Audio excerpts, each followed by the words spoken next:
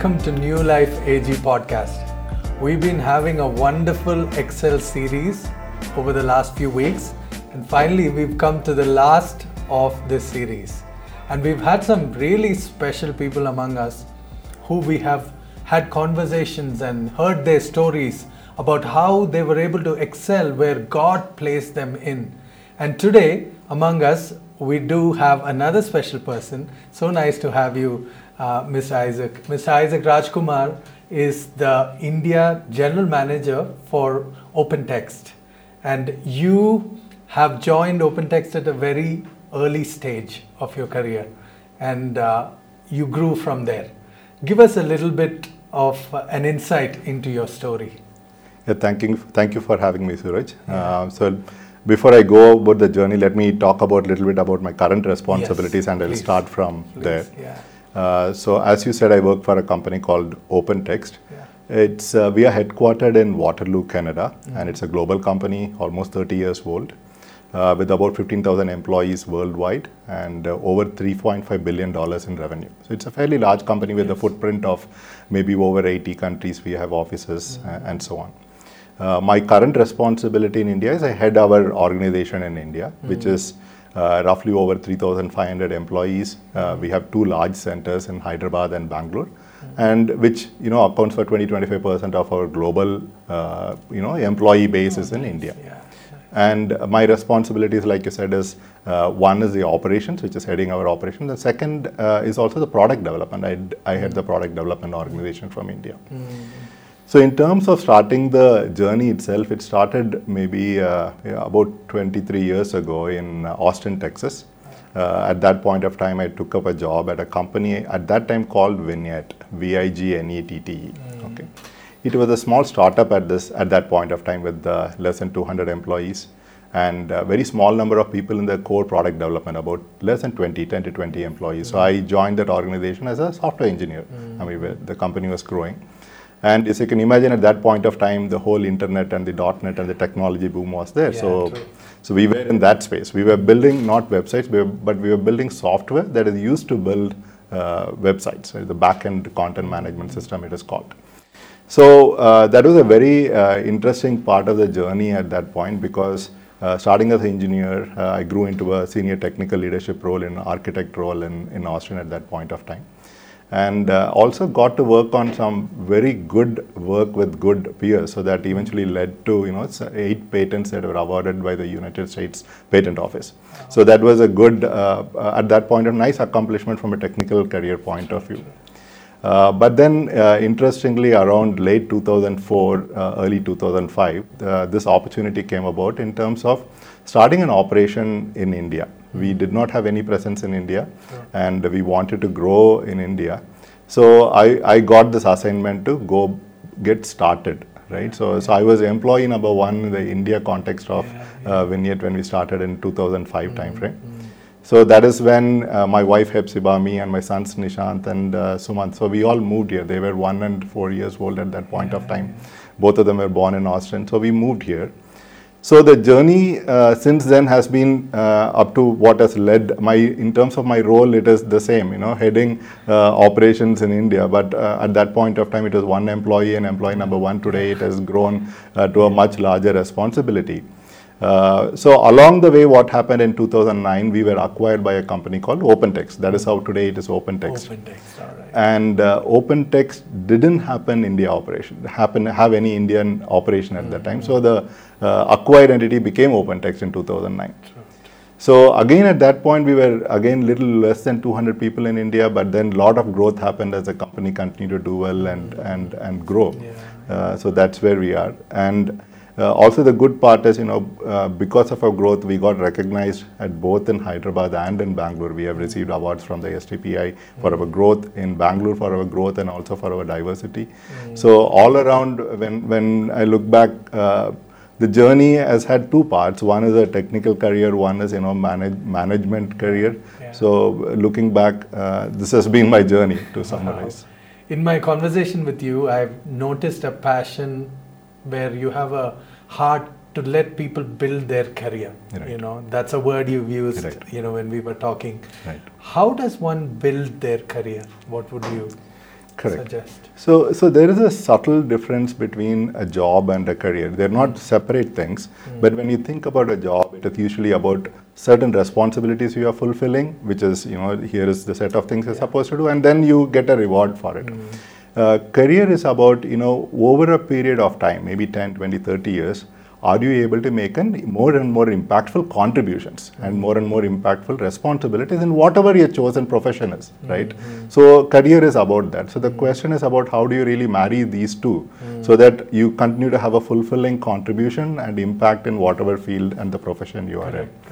Obviously, you can do it two ways, right? So one is you can be in a current job, look for another opportunity where you get increased responsibilities, maybe some other growth and so on. That is, that is a typical way of doing things. Nothing right or wrong about it. That is one way of doing it. But then staying in a company has its own advantages, right? So I will give my example as such. I had never been to Hyderabad before this assignment came up. Okay. Hepzibah has not been, and we did not have any social network, nothing. Yeah. So it so happened in 2004, our company had centers in Waltham and San Francisco. We decided to consolidate that in Austin, and we decided to set up a new operation in Hyderabad in partnership with a vendor here. So I was a senior architect. They said, okay, Isaac, why don't you just go meet with them and come, right? I mean, there was no other plan. So I came and met with them. Then on day 2, I felt, it looks like there is an opportunity to, create something out of it, right? I think it is in a nascent stage. So I talked to my wife and said, okay, shall I go ahead and ask whether there is a role here? Because there was no role created. They were not interviewing anybody. Sure. So Hepzibah was supportive of that. So then I talked to my boss at that time. Looks like I can be more impactful here in terms of my contributions and creating more value to the company versus, sitting in Austin, continuing in my technical role. Yeah. So in a day, he came back and said, yes, right? And they made an announcement. So this is for a job that did not have a job description. They were not interviewing anybody. It didn't even exist, right? And in terms of my qualification for that job, I had never managed teams. I had not worked in India for 12, 13 years. I worked initially for 2 years in Delhi. Yeah. No management experience, no India operations experience, no, really there is not much of any ability in terms of proven record to do any of this. But still, I got an opportunity to do this. So when I think about this, right, these sort of opportunities do not come in another company, right? For example, if I try to apply for this job in anywhere else, they will look at my resume. It will be eliminated, right? Yeah, people would not even look at it. True. So the difference is there are such big impactful opportunities that are possible in a current company because people value whatever you did in the past and they might give you something that you have never done before, right? Yeah, but you cannot get that in a new organization. So this is where I feel, one has to, consider this aspect of it very well before people think about, maybe I take up a different job. Maybe in the current job company itself, you might find something that is a lot more different and value adding. True, right? True. That's a nice story of loyalty to one company, and it's also a story of progression. You progressed from being a tech guy into leadership. Yeah. Did that come naturally to you, leadership, or did you have to develop that skill? How did that happen? So it's yes and no. I will answer the no part of it first, right? Yeah. When you are a leader, there is also a lot of competencies that are required in what you are leading, right? So in terms of that, obviously I was not prepared for a role like this where to have the raw competencies in terms of setting up an organization, getting payroll done, getting finance organization set up, getting HR set up, facilities, security, all of these things, right? Obviously there is a lot to learn even on the people front, how do you provide feedback? How do you manage performance? How do you manage compensation? How do you retain people? So there is a lot of things to learn in terms of core competencies, right? So in that way, is anybody at all prepared in dealing with any new assignment? The answer is no, right? I think we all have to learn along the way and I continue to learn. But then what is the yes part of it is, I think in my view, the most important thing is about, is there a clarity of vision, right? I mean, so I think at least when I think about this assignment, I had a clarity of, I really want to be a part of creating an organization that drives a lot of innovation and contributing to the company's success. That is one part of it. And as long as, all your actions, your commitment, your authenticity, and everything, your behavior, what you're working on, is all aligned to it. Along the way, you have to maybe get some competencies. You need to I did an executive MBA at ISB because I did not have a business education. You do a lot of things. So in the end, what you see is people are really looking for that aspect, right? I think whether the person has a clarity of thought, clarity of vision, and do people feel, yes, that vision is something they can align with, and also is the person also, really committed to that vision, right? Once that part is established, I think the leading part, you don't have to explicitly go ahead and say, I'm going to lead you all into something. You have something, and then people have the ability and willingness. They also have the same mission. I think people are there with you. So I think that has been my thinking about, leadership. I think everything else I would look at more of management skills or other skills or competencies you need to develop. But I think being in a leadership role where one doesn't have a vision but has a position, and you want to do something because of the position, but not having a vision and 100% commitment to it, then I think everything else kind of unravels, doesn't work out that well. Right? I think you said it right. I mean, if you have a vision and if your direction is right and you're giving 100%, people will automatically, follow you and will respect you. Right. One of the things I'm sure you are doing as a leader is mentoring people, right? Other leaders, right. Because that's one of the core competencies of a good leader. Right. What do you look in people when you pick people up in leadership positions? What are the qualities you look for? Sure. So, if you can think about our organization from the time we started, today at that point of view is small. So today we have almost 250 people in people leadership roles, right? Because we have a 3,000 people organization, so you have roughly, 1:10, 1:15 people are leaders. So obviously, when you're trying to fill a position, initially I did not have the right perspective on what are the to even be able to answer such a question. What are the 2-3 things that come? Because you're looking at skills, can this person do? But subconsciously something else is going on that you're making a decision on people in a role. Yes. But when a few years ago, when I reflected on it, right, I think there are probably 3 things that I see as, common denominators, right? So one I see as energy, right? Meaning you should have the energy, right? I mean, if the energy level is not there, how are you going to lead an organization or people, right? So that is one thing I felt.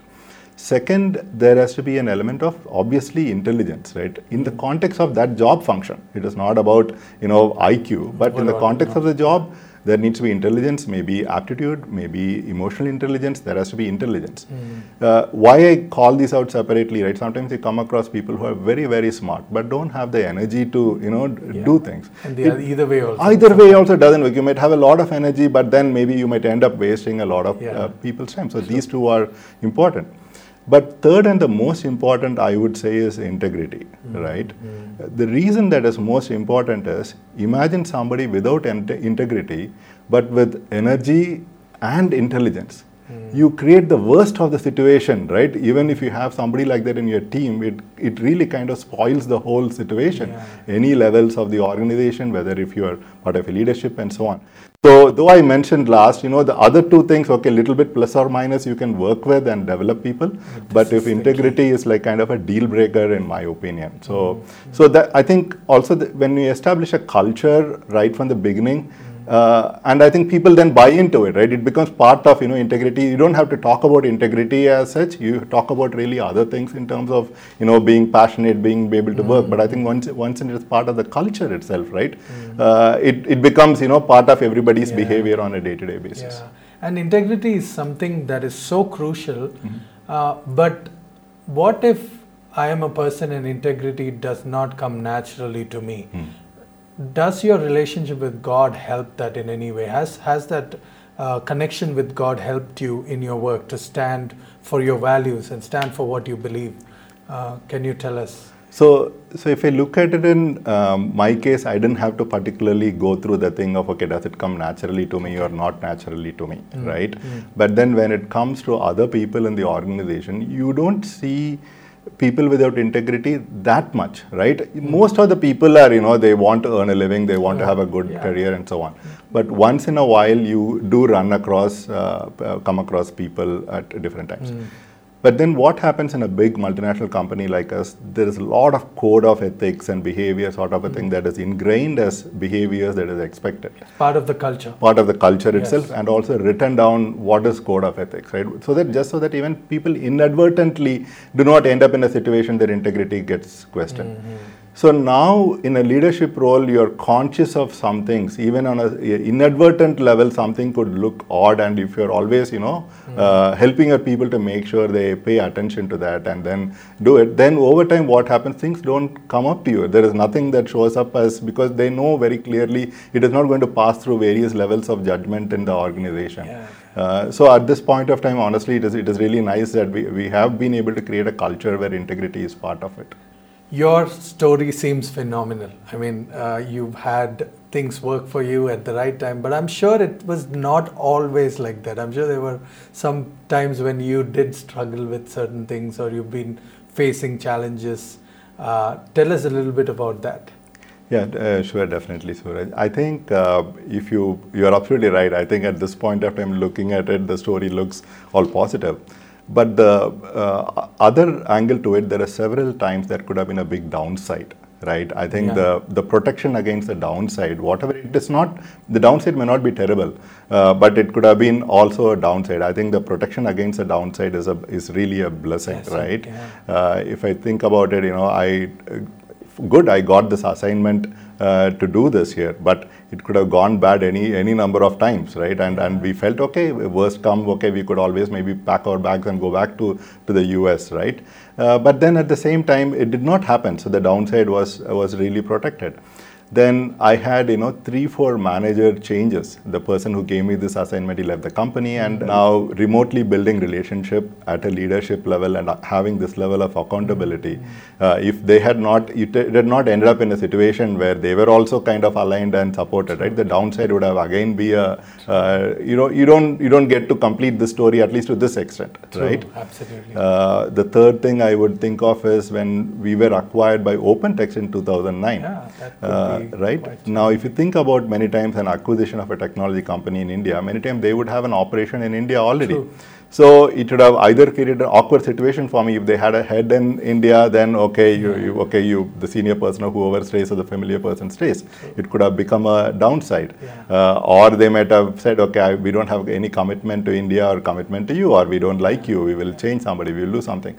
So the part here is when I think about even my career throughout and all of these points, there were inflection points which could have become a big downside, right? True. This is on the professional side. Even on the personal side, having 2 small kids when we moved here at a place where we were really not familiar with, new place, and we went through some real estate challenges at early stages, which we came out of fortunately. And obviously to remain healthy enough to be able to, be able to do it, and then at the end feel, our kids have been able to also start and finish in the same school until 12th standard and go back and have a college admission. So when you look at it, there could have been downsides at any number of places, right? Which is really, it is no credit to anything that I have done or my family. It is all a blessing that we received at. Yeah, beautiful. The one thing I want to ask also is, I know you value family a lot, and work is important too. How do you balance those? I mean, either of them, and also your commitment to the church and to the Lord. How do you handle that? As this is a personal question, because I am somebody who does that as well. Yeah. So I want to find out how you handle that. So for me, a lot of balance comes from my wife, Hepzibah. Yeah. So if you really think about it, in the US, she also finished her master's in computer science. She was working.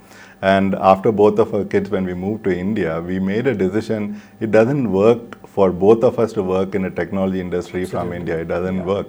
So she took a break, which turned out to be, almost like a 18-year break at this point. It was not intended to be this long. I don't think she expected it to be that long. So I think I'll have to respect that. She took that responsibility on. Sometimes that is not always credited enough, right? I think clearly. So I would have to really say that the balance and everything comes from her. She handles that front for you, and that way you're released to spend more time in work. Yeah. This is the last of the Excel series. Sure. And in every one of the podcasts, we've asked this question throughout, is if there is somebody who's looking up to you and aspiring to be what God wants them to be, to excel where they are placed in, what would your advice to them be? So the small term I would say is ownership mindset. I will explain what this means, right? Yeah. If you take an example of somebody who is running their own business or a technology startup, 90% of them fail.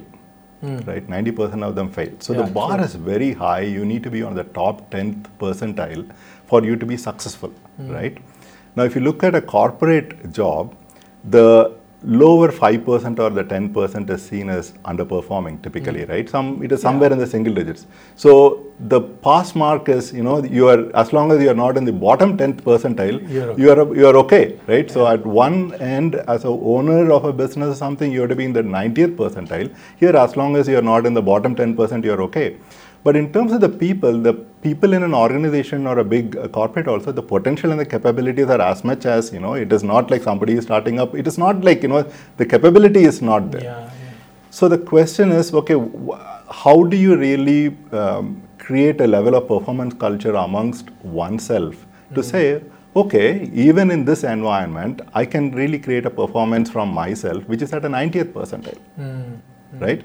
So it goes beyond, if you are a owner of a business, you don't think what is my role and responsibility. Am I supposed to do this or not? You think, okay, I have to do this, right? You don't have something. You just own it. Yeah, you just own it, right? Yeah. Or you don't think, what is my work-life balance, right? It is after 6 o'clock, do I have to attend to it? It is not that you're working 24 hours a day, but there is an ownership mindset. Correct. So in a corporate world, what happens is, yes, there are roles and responsibilities, but there are a lot of areas that are not clearly articulated as roles and responsibilities for the taking. People can go and do that in the interest of ownership of the job, of the company, and whatever they want to achieve. So I would really advise people, whether you are, even if you are in a corporate environment, think and bring that ownership mindset and try to bring a 90th percentile performance in that. Right?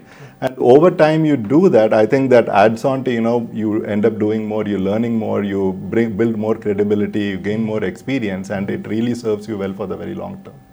Thank you for spending this time with us and sharing your story. I am sure it's going to be a blessing to many of those who are listening and watching. We have come to the end of the Excel series, and we've had some phenomenal stories, phenomenal conversations, and I believe that it has been a blessing to you. Thank you for logging in today. We will continue with a new series from the next podcast. Thank you for watching and listening. God bless you.